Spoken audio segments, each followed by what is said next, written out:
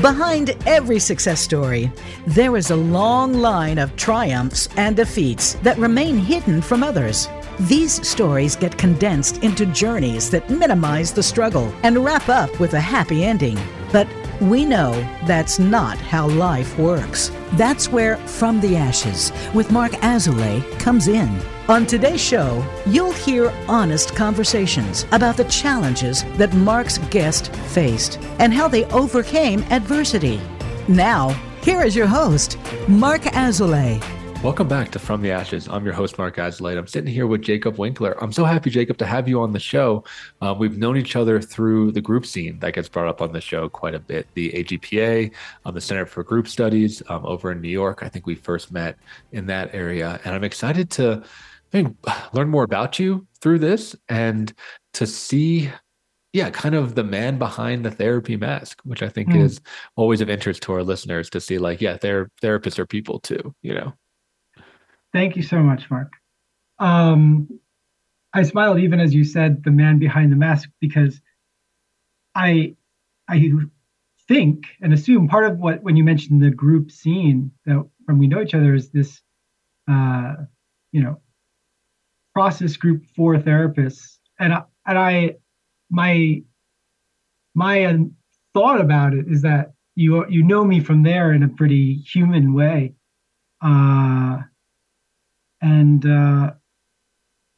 It's really exciting to be here with you and to have a chance to talk more about that.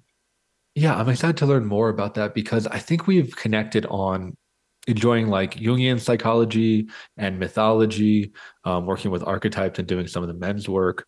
And I think I'm really looking forward to, adding more breadth to our relationship. Something that I talk about with some of the other NGPA people, I'm curious what you think about this, is that in the group scene, it's a lot of depth. It's a lot of like going in, there's a lot of regression, which for our listeners means like kind of acting out childlike impulses. You know, it's a lot of like emotional intensity, but it lacks a lot of context, because you're just kind of dropped into it. You're like parachuted in behind enemy lines and you have to just like go. So I've enjoyed doing these interviews with my AGPA buddies because I get all this context that I might have learned about you had we been in any other circumstance, right? That's such a good point. I actually got goosebumps as you said it, because it's so easy to forget and to then not appreciate how hungry I am for that too. To like just share more like ideas and things that we've confronted and thought about, stories and history, and not just the kind of how squishy are you in the moment, right? So I don't know. I mean, I actually have an idea of how to start, because so you picked From the Ashes, right, for your podcast, and I was thinking about that. Obviously the imagery of the phoenix, and I have to admit I haven't listened to your other recordings. I'd like to, but I think I noticed like the coming up in me as I was thinking about this is like there's on one hand the desire to be impressive and to shine, and I was thinking about like my like From the Ashes story. I think so much is about recovering from a kind of Icarus mentality, and that's really been like a big story for me. Should I keep going, or do you want to? Oh, no, this is great. Yeah, just dive right in. Yeah, let people know. So I grew up in a secular Jewish family, and then got really into meditation and mysticism and Eastern philosophy that was translated, and I started meditating a lot, and I left college because I wanted to find God and the community that was about that. I didn't want to work so hard. I was kind of intimidated about the world of work and just being a grown-up. And I had this hope that I could find an alternative way of life.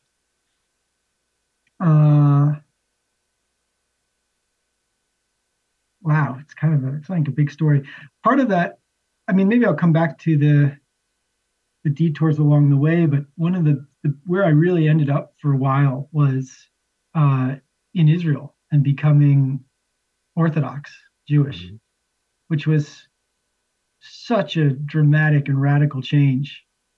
Uh, and then I I was in that world for several years. I married, I had children, and eventually grew out of it.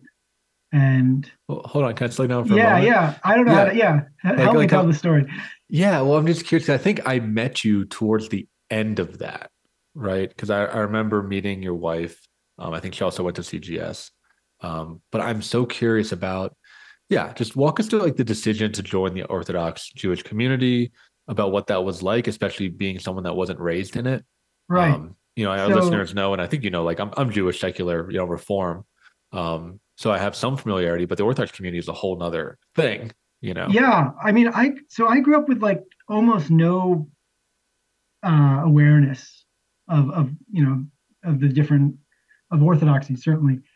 And what happened was I had this kind of experience while I was in college. I was meditating every day. I was doing Aikido, uh, and I I had this sense of like, well, what if I just kind of followed whatever kind of intuitive ideas God put in my mind. It was not, I don't think, very grounded, but it was.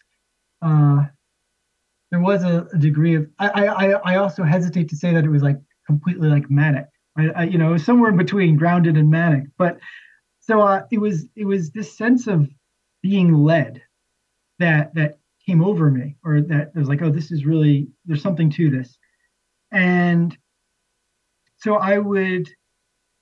how did I know what the thing was to lead me? It was kind of like a sense of excitement and inspiration. And so I would just be like an openness to, well, what's next? And I remember someone mentioned the Kripalu Yoga Institute in Massachusetts, I think. And so I went there. It was like, oh, that sounds good. I'll go there. And then I was in the bookstore of their yoga. I was doing their volunteer program, and I was reading books by Ken Wilber and really liking them. And turned the back of it and was like, oh, he's in Boulder and he's Europa. And I'm like, okay, I'm going to go there. That's the next stop. And I was in Europa for a little while, and I was getting frustrated with it. Still felt too structured and too just mainstream. I didn't really know what I was searching for. And I decided to leave there and kind of wander around. And at the same time, kind of strangely, my brother graduated high school and decided to do a secular year in Israel before going to college. And so while I was wandering around, he said, well, why don't you wander around Israel and we'll be there together.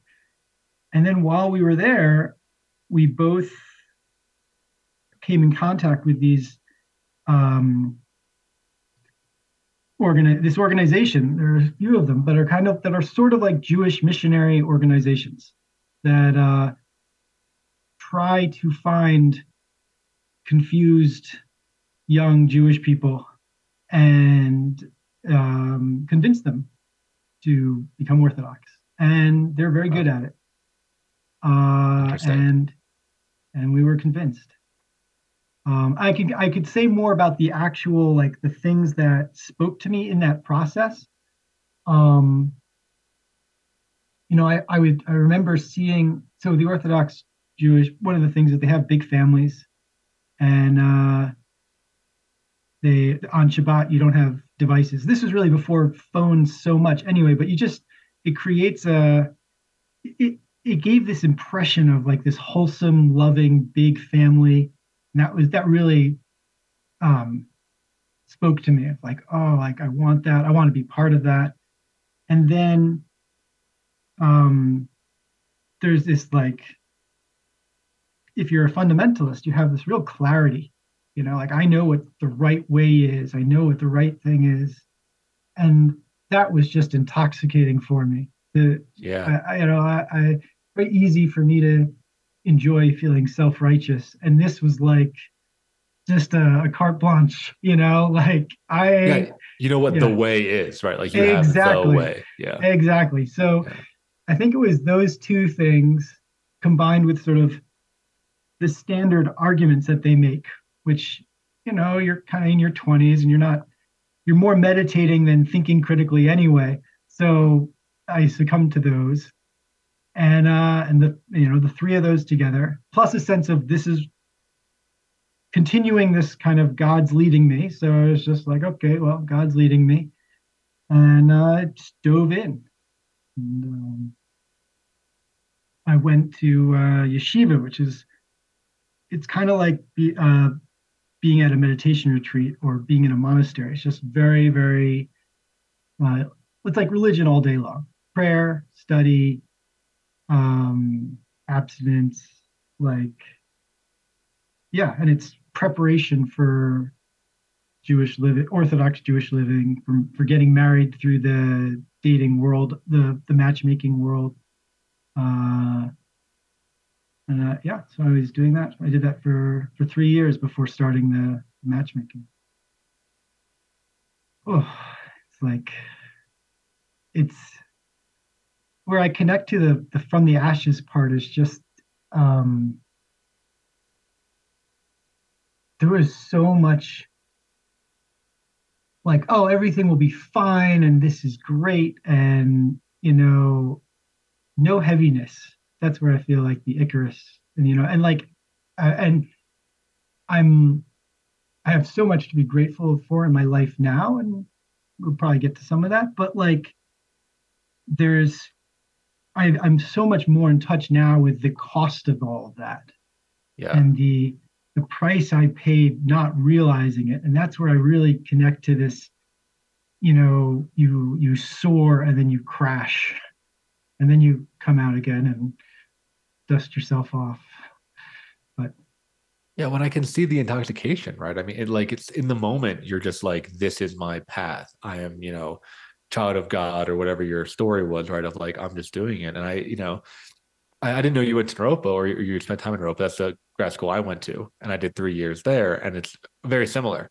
Where like when I was in that bubble, I was like, this is where I need to be. And that's coupled with intense emotional and intense religious and spiritual experiences I was having regularly of like, whoa, and belonging. I mean, even though I do think there are some significant issues with the Naropa community and the Shambhala community, at the time, I was blind too. I was just like, whoa, I found my people. I found my tribe. Like these people see me, they get me. I'm like crying on a regular basis. I'm meditating. I'm eating cleaner than I ever did. I'm doing yoga. I mean, I'm just like feeling great.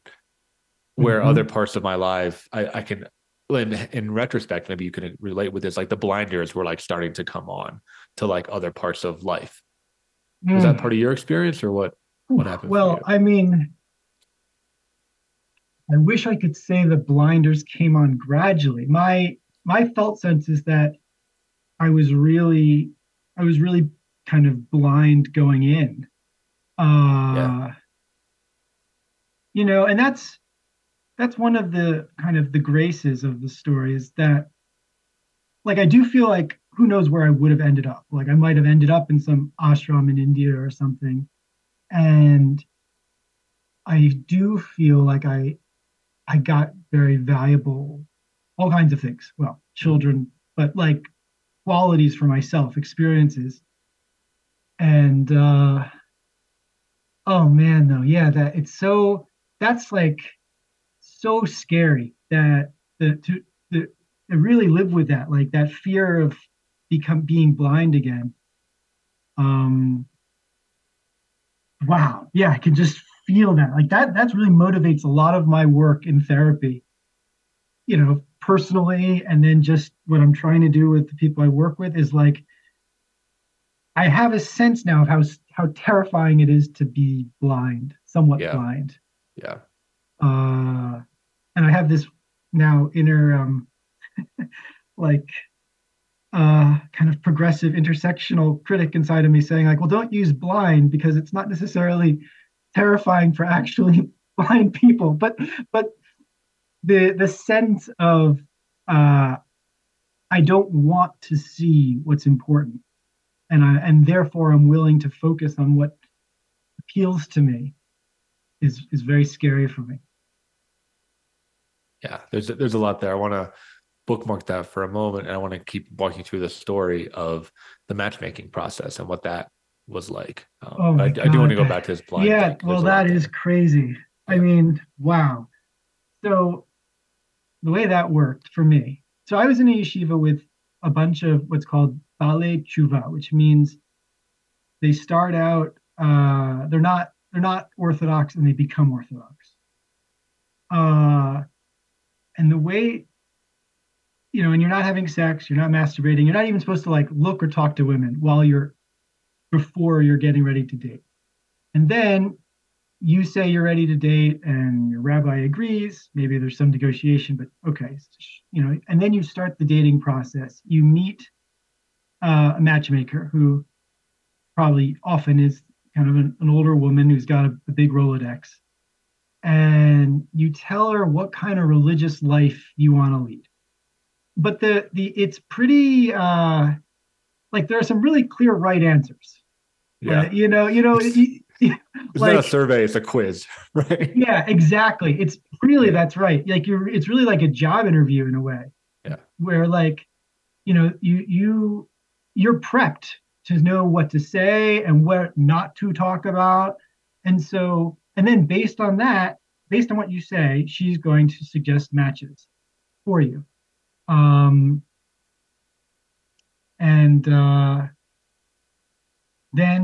you get a chance to say, okay, I'll go with this match. Sure, I'll check it out. And then the other person gets the same chance.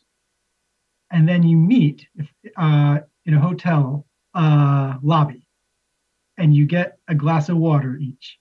Really? I don't think you can even get a soda. Maybe you get a soda. You're sitting in this hotel lobby.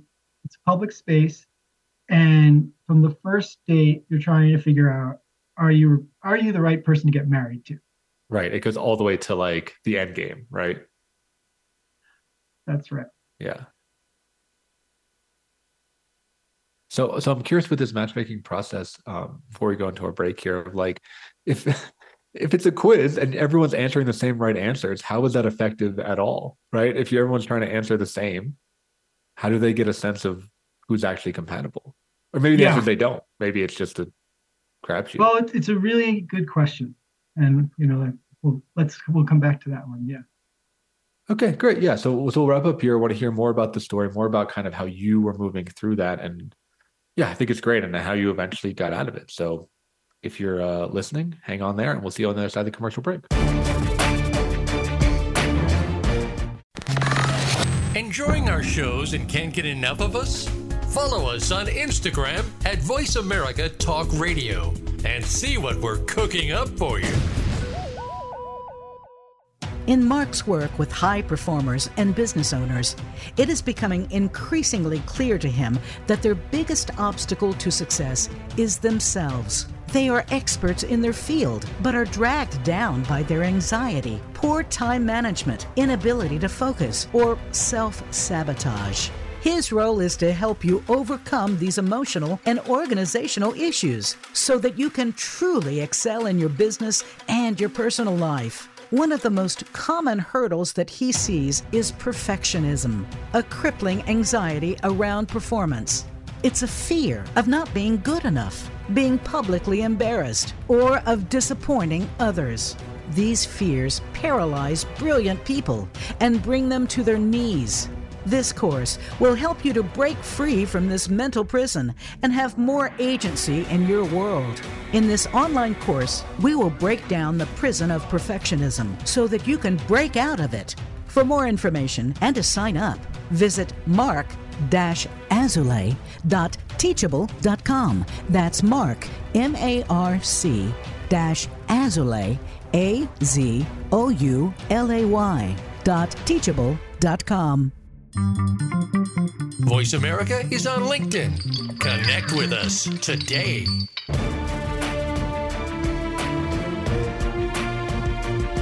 You are listening to From the Ashes with Marc Azoulay. To reach the show today, please call 1-888-346-9141. That's 1-888-346-9141. Or send an email to podcast@mark-azoulay.com. Now, back to From the Ashes. Welcome back to the show. I'm sitting here with Jacob Winkler, and we're talking about a topic that I love talking about. It's like belonging, feeling lost, seeking, whether it be spiritual or seeking family. It's a big part of my story. And I want to bring it back to you, Jacob, where you talk about being in the Orthodox Jewish community and doing this matchmaking process. And I have to imagine, correct me if I'm wrong, of course, but I have to imagine that you have this need for belonging. Plus, you haven't, talked to a woman or looked at a woman in 3 years. So I'm curious what it's like for you to all of a sudden be across the table, and you're in the lobby with a glass of water with this woman that, or these women that could be your wife, right? Instead, the intention was that like, this is your life partner. This is the mother of your children. That's like 0 to 100 so fast, right? That's right. And you reminded me, like, oh my God, if you think about just being a regular person in the secular world, it brings up a lot to go approach someone that you're interested in and say hi, and to say, and ask them something, to express your interest, all the fear of like rejection and all of that. This is like, I just, remembering it like amps that up so much, because, first you have this interview with the matchmaker, and yeah, like, she's like the gatekeeper. Like, are you going to get access? Are you suitable? And then, okay, you meet this young woman who's kind of in the same position of like, just sort of been prepped for this goal, but has, both of us, so little sense of who we are really, and so much like kind of pressure to find the person and build that family. Kind of even forgot where we were going with that, but like, you're sitting there and yeah, it's really intense, really, really awkward. And you don't know how it goes. You end the meeting, and then you each speak to your respective people and speak to the matchmakers separately, and then decide if you want to meet again without talking to each other. That's the way I did it. There are slight modifications, but so it's so anxiety provoking. Oh yeah. But the one thing that's good about it is you're supposed to decide quickly. I don't know if that's good about it actually, but you don't have to sit with the not knowing for that long, because you're supposed to know within a week or so. You should know, are you meeting again? A few days, okay. And then you meet again, and it's pretty similar. Maybe you go for a walk in a public space for the second date.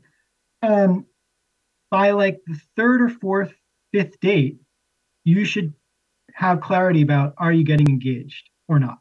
Really? If you're not getting engaged, probably you should move on. And how the hell are you supposed to know? Well, the encouragement that I remember getting was, if there's no huge red light, there's no huge sign of no, then just say yes. So, so like, part of where I am now is like, I don't want to be rejecting of traditions or perspectives, because I've done a lot of that. So I'm like, I want to be like, okay, there's a kernel of wisdom here to like, okay, there's nothing hugely wrong, so let me say yes. I think there's wisdom as far as modern dating. There's something about that that's useful. But oh my God, Mark, I was engaged 3 times and almost engaged 2 other times, and I saw a total of 13 women in that year, I think, pretty sure. So that is wild. And yeah, that's wild. Yeah. It was such a emotional trip. Just yeah. I mean, I almost wonder if you just get married just to not be doing that just anymore. To end it. Yeah. Just to end that craziness. Yeah. Yeah. Yeah. So yeah, I mean, I eventually met someone where we got to the wedding, um, and started a family. And so like, but we were not, I mean, I was part of what I was bringing to this, and you mentioned it, is like I was looking for the mother of my children, um, not necessarily the partner for me. I was pretty split about that. I wasn't thinking so much, and I was encouraged not to think, who are you going to enjoy life with and feel challenged by in the most enriching way. So my ex, she is and was like a great mom, but we were so poorly matched as far as being partners for each other. And I think that is common. You asked like, how does the system work? Like, I mean, maybe someone who had more confidence would be more themselves in the whole process. I was really trying to live up to an ideal that I had absorbed from the environment.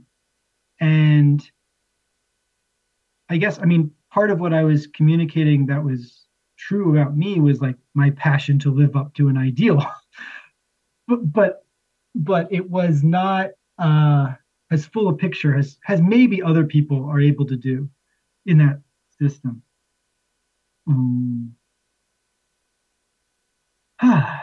So yeah, well, and you just came out of 3 years of intensive religious training, so I'd have to imagine that was your life, right? Oh, was it trying totally to live up was. to this ideal.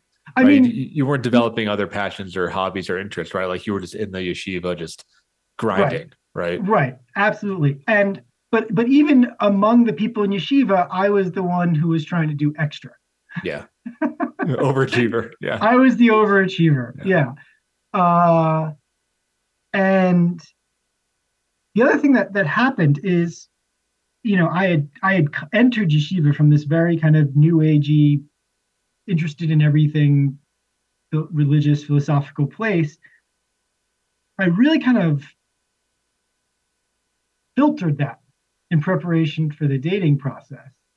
And then once I was married, that could start to come out again more. And I had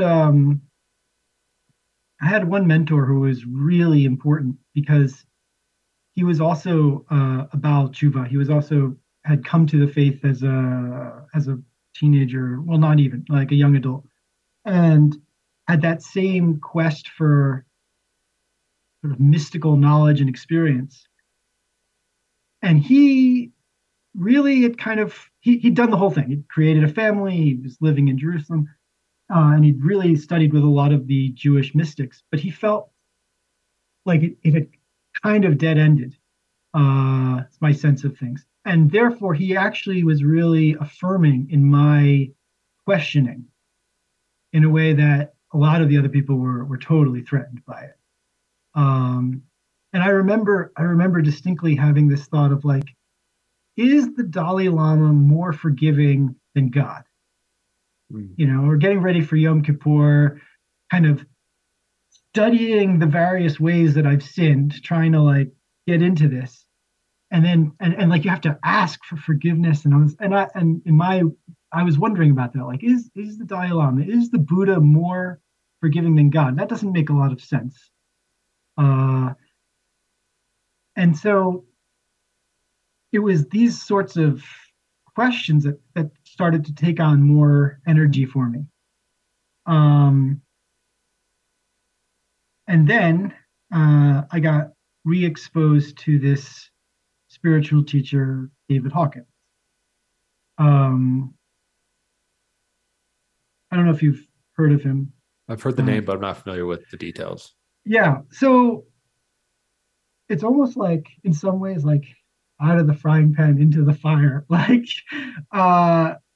his whole premise, I do feel kind of embarrassed to say in a way, is that you can hold out your arm, and based on the strength of your arm, whether it resists being pushed down or whether it goes down when someone pushes it, determine the absolute truth of any idea. Okay, yes, this is ringing some bells. Yeah. Hopefully, warning bells. Yeah, because I've used this for food sensitivities and like all kinds of stuff too. Yeah, this technique. Right. Yeah. So I, for some reason, when I reread his books, because I'd seen them before in Boulder, but I reread them, and I had this same kind of felt sense experience of, oh, this is the truth now. And there's a lot of beautiful kind of mystical teaching and language in his books, but the one thing that he bases it all on is complete nonsense. It's snake oil. Yeah. Snake oil has been completely debunked. Yeah. But I became a true believer of Dr. Hawkins. And of course, my Orthodox wife was totally distressed by this. We moved back to the States at this time. And for many years, I'm just trying to, I don't know, live in two worlds. Part of this Orthodox family, but be inspired by this New Agey guru. And then his main student, who was actually entrusted by him to write his biography, comes out with this expose about how, when he studied the documents that Dr. Hawkins gave him for the project, he realized, wait a second, the research doesn't fit. The testimonials are false, and he wrote a whole book on it. And so that rocked my world again, where I'm like, oh, again, I've completely dove into a world that that means that I'm not in touch with the reality of things. And in his critique, Scott Jeffries, the author, he talked about Carl Jung and the idea of wholeness.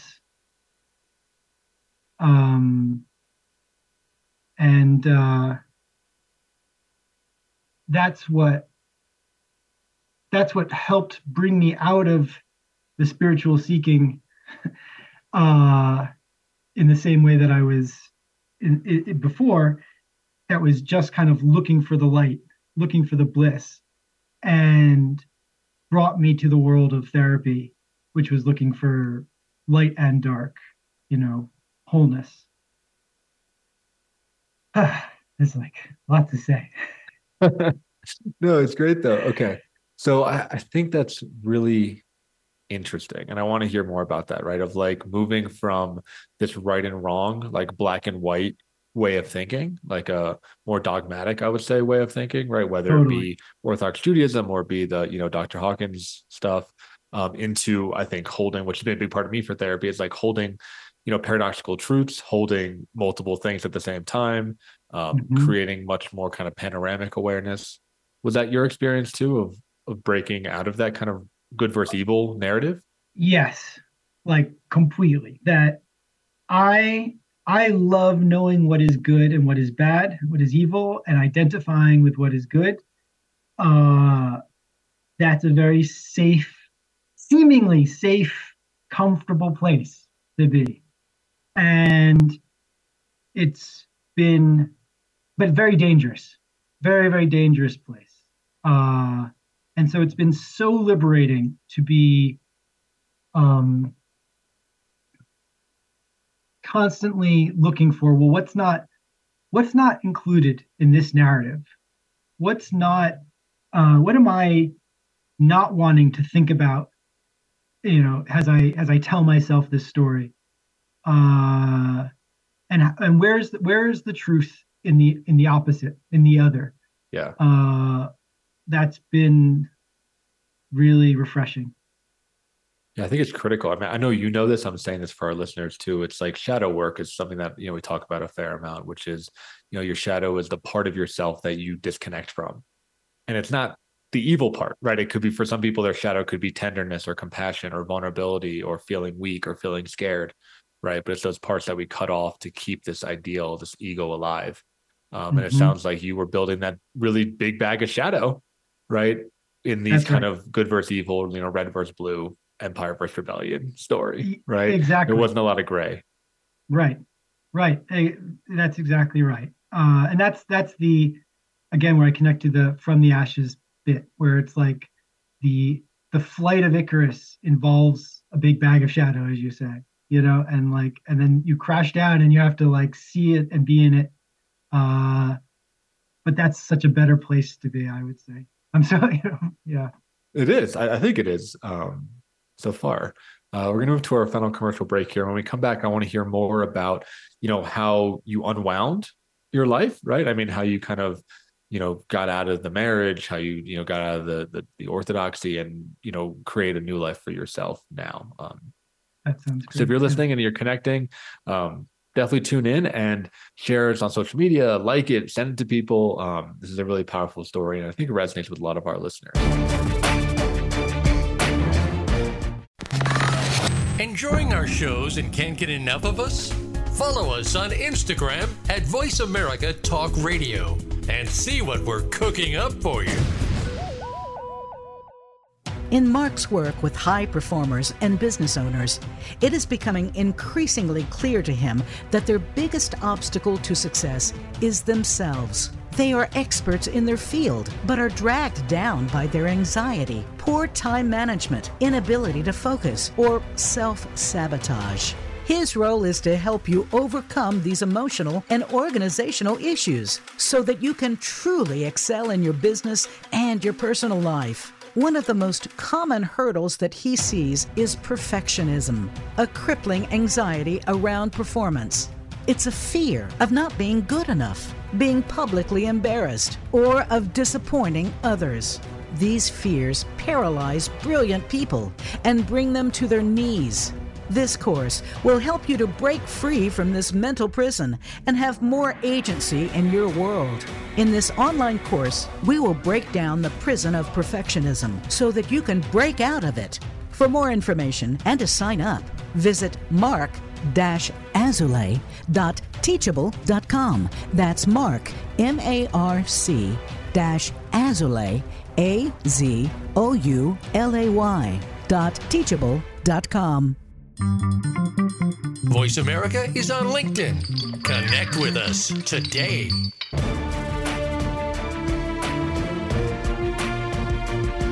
You are listening to From the Ashes with Mark Azulay. To reach the show today, please call 1-888-346-9141. That's 1-888-346-9141. Or send an email to podcast@mark-azulay.com. Now, back to From the Ashes. Welcome to our final segment. We're in the From the Ashes part, So I'm curious, Jacob, as you're kind of getting out of the orthodoxy, as you're kind of, I'd imagine, questioning your marriage, questioning your decisions, what did that look like? How did you kind of unravel your life and start to rebuild it? Right. Well, we were actually encouraged to divorce from the Orthodox mentors we had once I started saying things that were too heretical. But we both were kind of too stubborn. And for me at least, part of that was like I couldn't tolerate the shame I imagined about getting divorced and the fear of it. And so it was just, I wouldn't really allow that as an option. And so, I was going through the motions, living in New Jersey, doing less and less. And then as I was doing therapy, I became more willing to feel things that I was not for most of my life.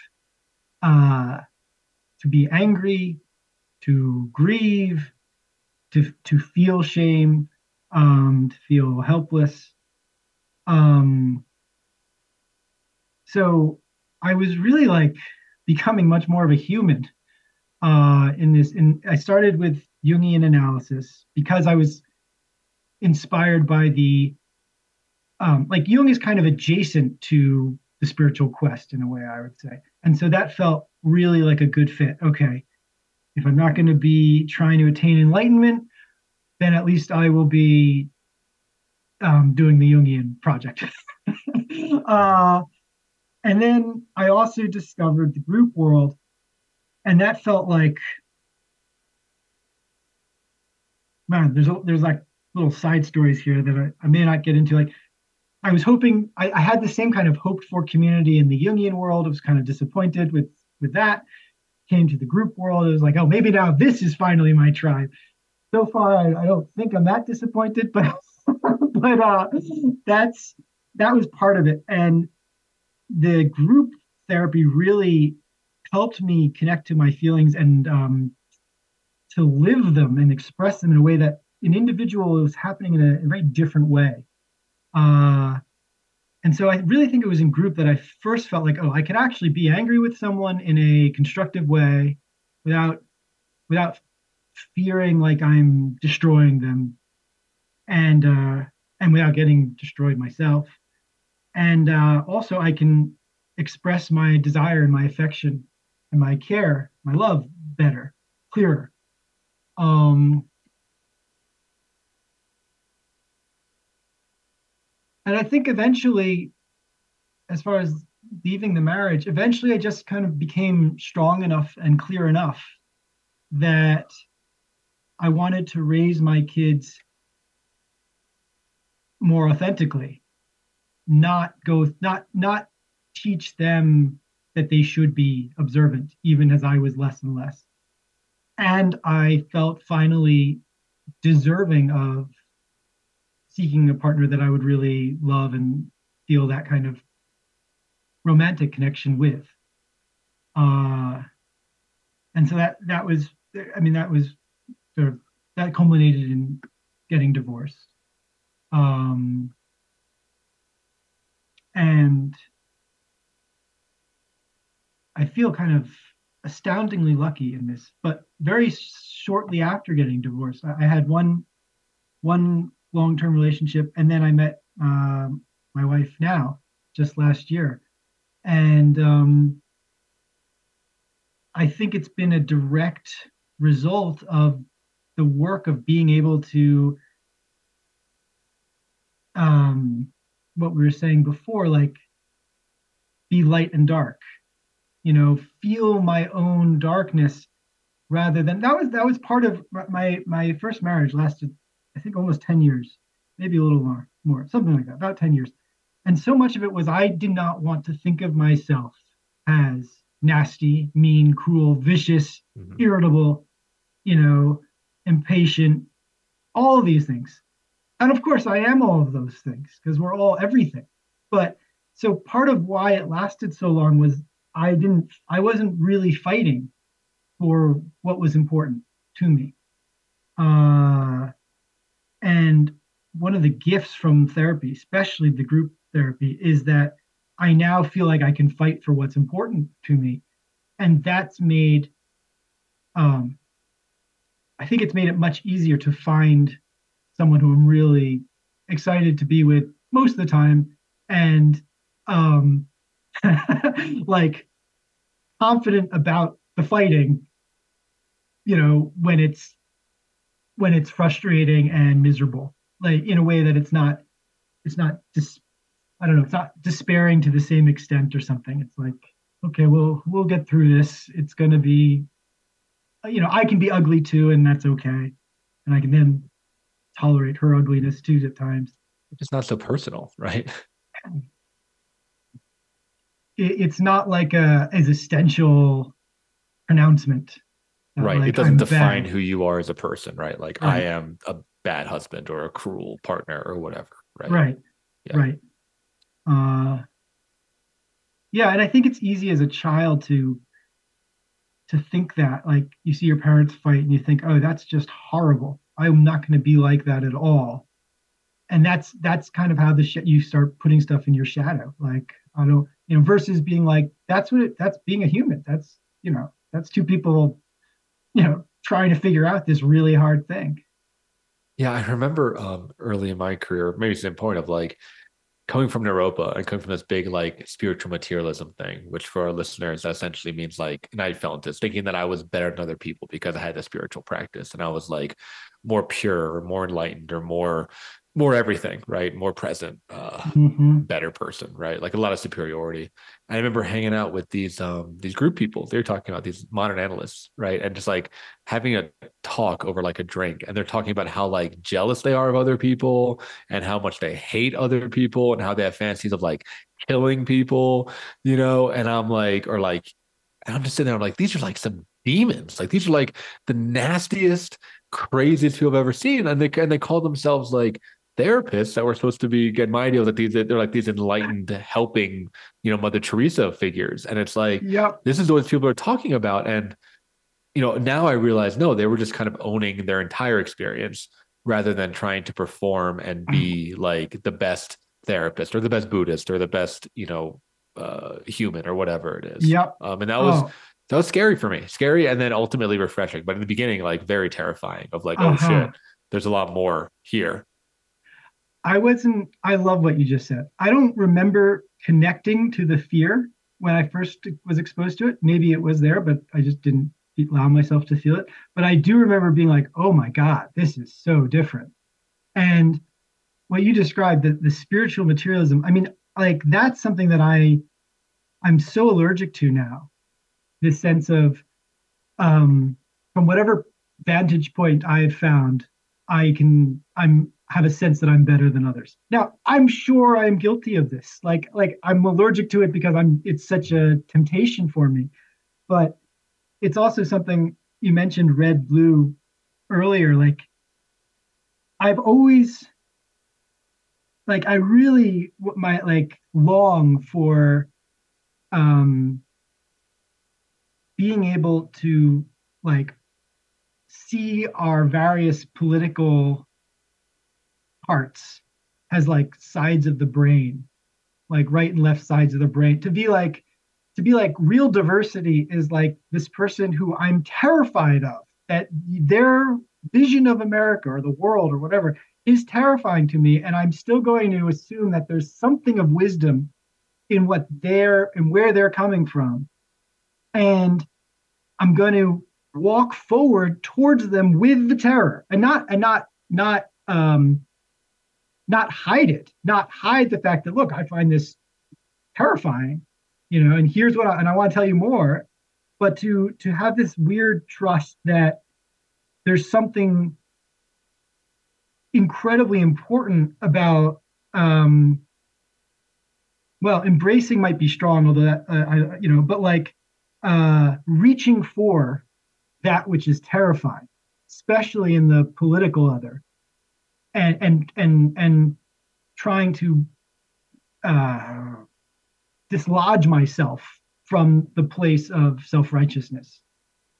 Yeah, I love that you said that. It makes me think of a idea I think popularized by Jordan Peterson, where he talks about of the way that the political system works, in his mind, what makes it strong is the tension between multiple viewpoints, and like this kind of tensile strength that you can see like in any kind of organic system, rather than our homogenous strength, right? Which is everybody believing and thinking the same idea, whether that be on either side of the political spectrum. I don't think it actually matters, but I think like it's like the difference, healthy, if possible, conflict resolution, right? Debate, like it's the back and forth that I think creates real strength. Whereas homogeny might feel really good, but I think quickly can become like fascism, right? Of like everybody thinks and feels and believes the same way, or it can become, I won't use this word for your experience, but I know from my Naropa experience, like cult, right? Totally my experience multiple times. Right. Yes. Yeah. Of like this cult mentality of like, we all are in lockstep and we all believe the same thing. And while, like you said, that might feel safe, I think it's incredibly dangerous. Because it creates that closed-mindedness and like a lack of flexibility, and yeah, this righteousness of like, I know the way, my way is the way, and everybody else is wrong or stupid or unenlightened or uneducated or racist or whatever, right? Like whatever the narrative is that puts other people down. Right. Yeah. You're right. I that's so important. And that's one of the things so I run this workshop for therapists called Deeper in the Here and Now, which is a taste of a process group. It's really inspired by the group training where we met. It's my own attempt to do that. And when someone wants to do it, I ask them, is there anyone that you can imagine where if they were in this group, you would not want to be part of it? And that could be, their mom or a patient or a gay person or a Republican or, whoever. And that's, I usually only speak for about 15 minutes with people who want to join this thing, but that's the thing that I really want to talk about, because I think like that's the promise of the kinds of group therapy that we do, is that you can stay in dialogue with someone who really is intolerable to you, who sets you off, whether it's their politics or their personality or, whatever, and that's where you can like really grow, because there's something, I'm like aware of the time, and then I'm like noticing I'm starting to speed up because I'm like, I want to get through all these things. But there's one idea that really inspired me when I first got exposed to it. And that's supposedly, like, it's called the first law of cybernetics. Have you heard of this? Yeah. So the way I understand it is it says something like the most flexible part of the system will eventually determine the course. Mm-hmm. And what I take from that is like, the more, and this really applies with like couples therapy and being in a relationship, but like the more you can notice your habitual way of responding and try something different, the more likelihood you have of getting closer to what you want. And that's something that I really love about the work that we do, that we're helping people do that. Yeah, I think building that psychological flexibility and that curiosity for the full breadth of life is, it's magical. We do have to wrap up here, but I am excited to have you on again to talk more about this righteousness and this kind of like lockstep situation. And I think it's something that is going to be increasingly relevant as we enter, the next election cycle. So Jacob, thank you so much for joining us. Can you let people know where they might be able to find more information about you and the work that you do and who you are? Sure. So my website is grouptherapynj.com. Just spell it as it sounds. And I'd be happy to hear from people. I really thank you for this opportunity, Mark, and I would love to come again. It's fantastic. It's wonderful, like learning more. There's a lot of parallels between our stories, and I think this idea of like being a spiritual seeker is also really critical of, what was lacking that made us want to do that. That's really that's a really important conversation. We could talk a lot about that. That's I think like essential, to get in touch with that pain and keep it close. Yeah. Well, until next time, we have to wrap up here. If you're listening and you enjoy it, again, like it, share it, spread the word. These are really important conversations. And if you can relate to it in any way, it's helpful to get some feedback. Give us a 5-star review on Apple Podcasts. We're trying to build up our numbers there. Thank you for everyone who's done it so far. And without further ado, I'll see you next week, another episode of From the Ashes.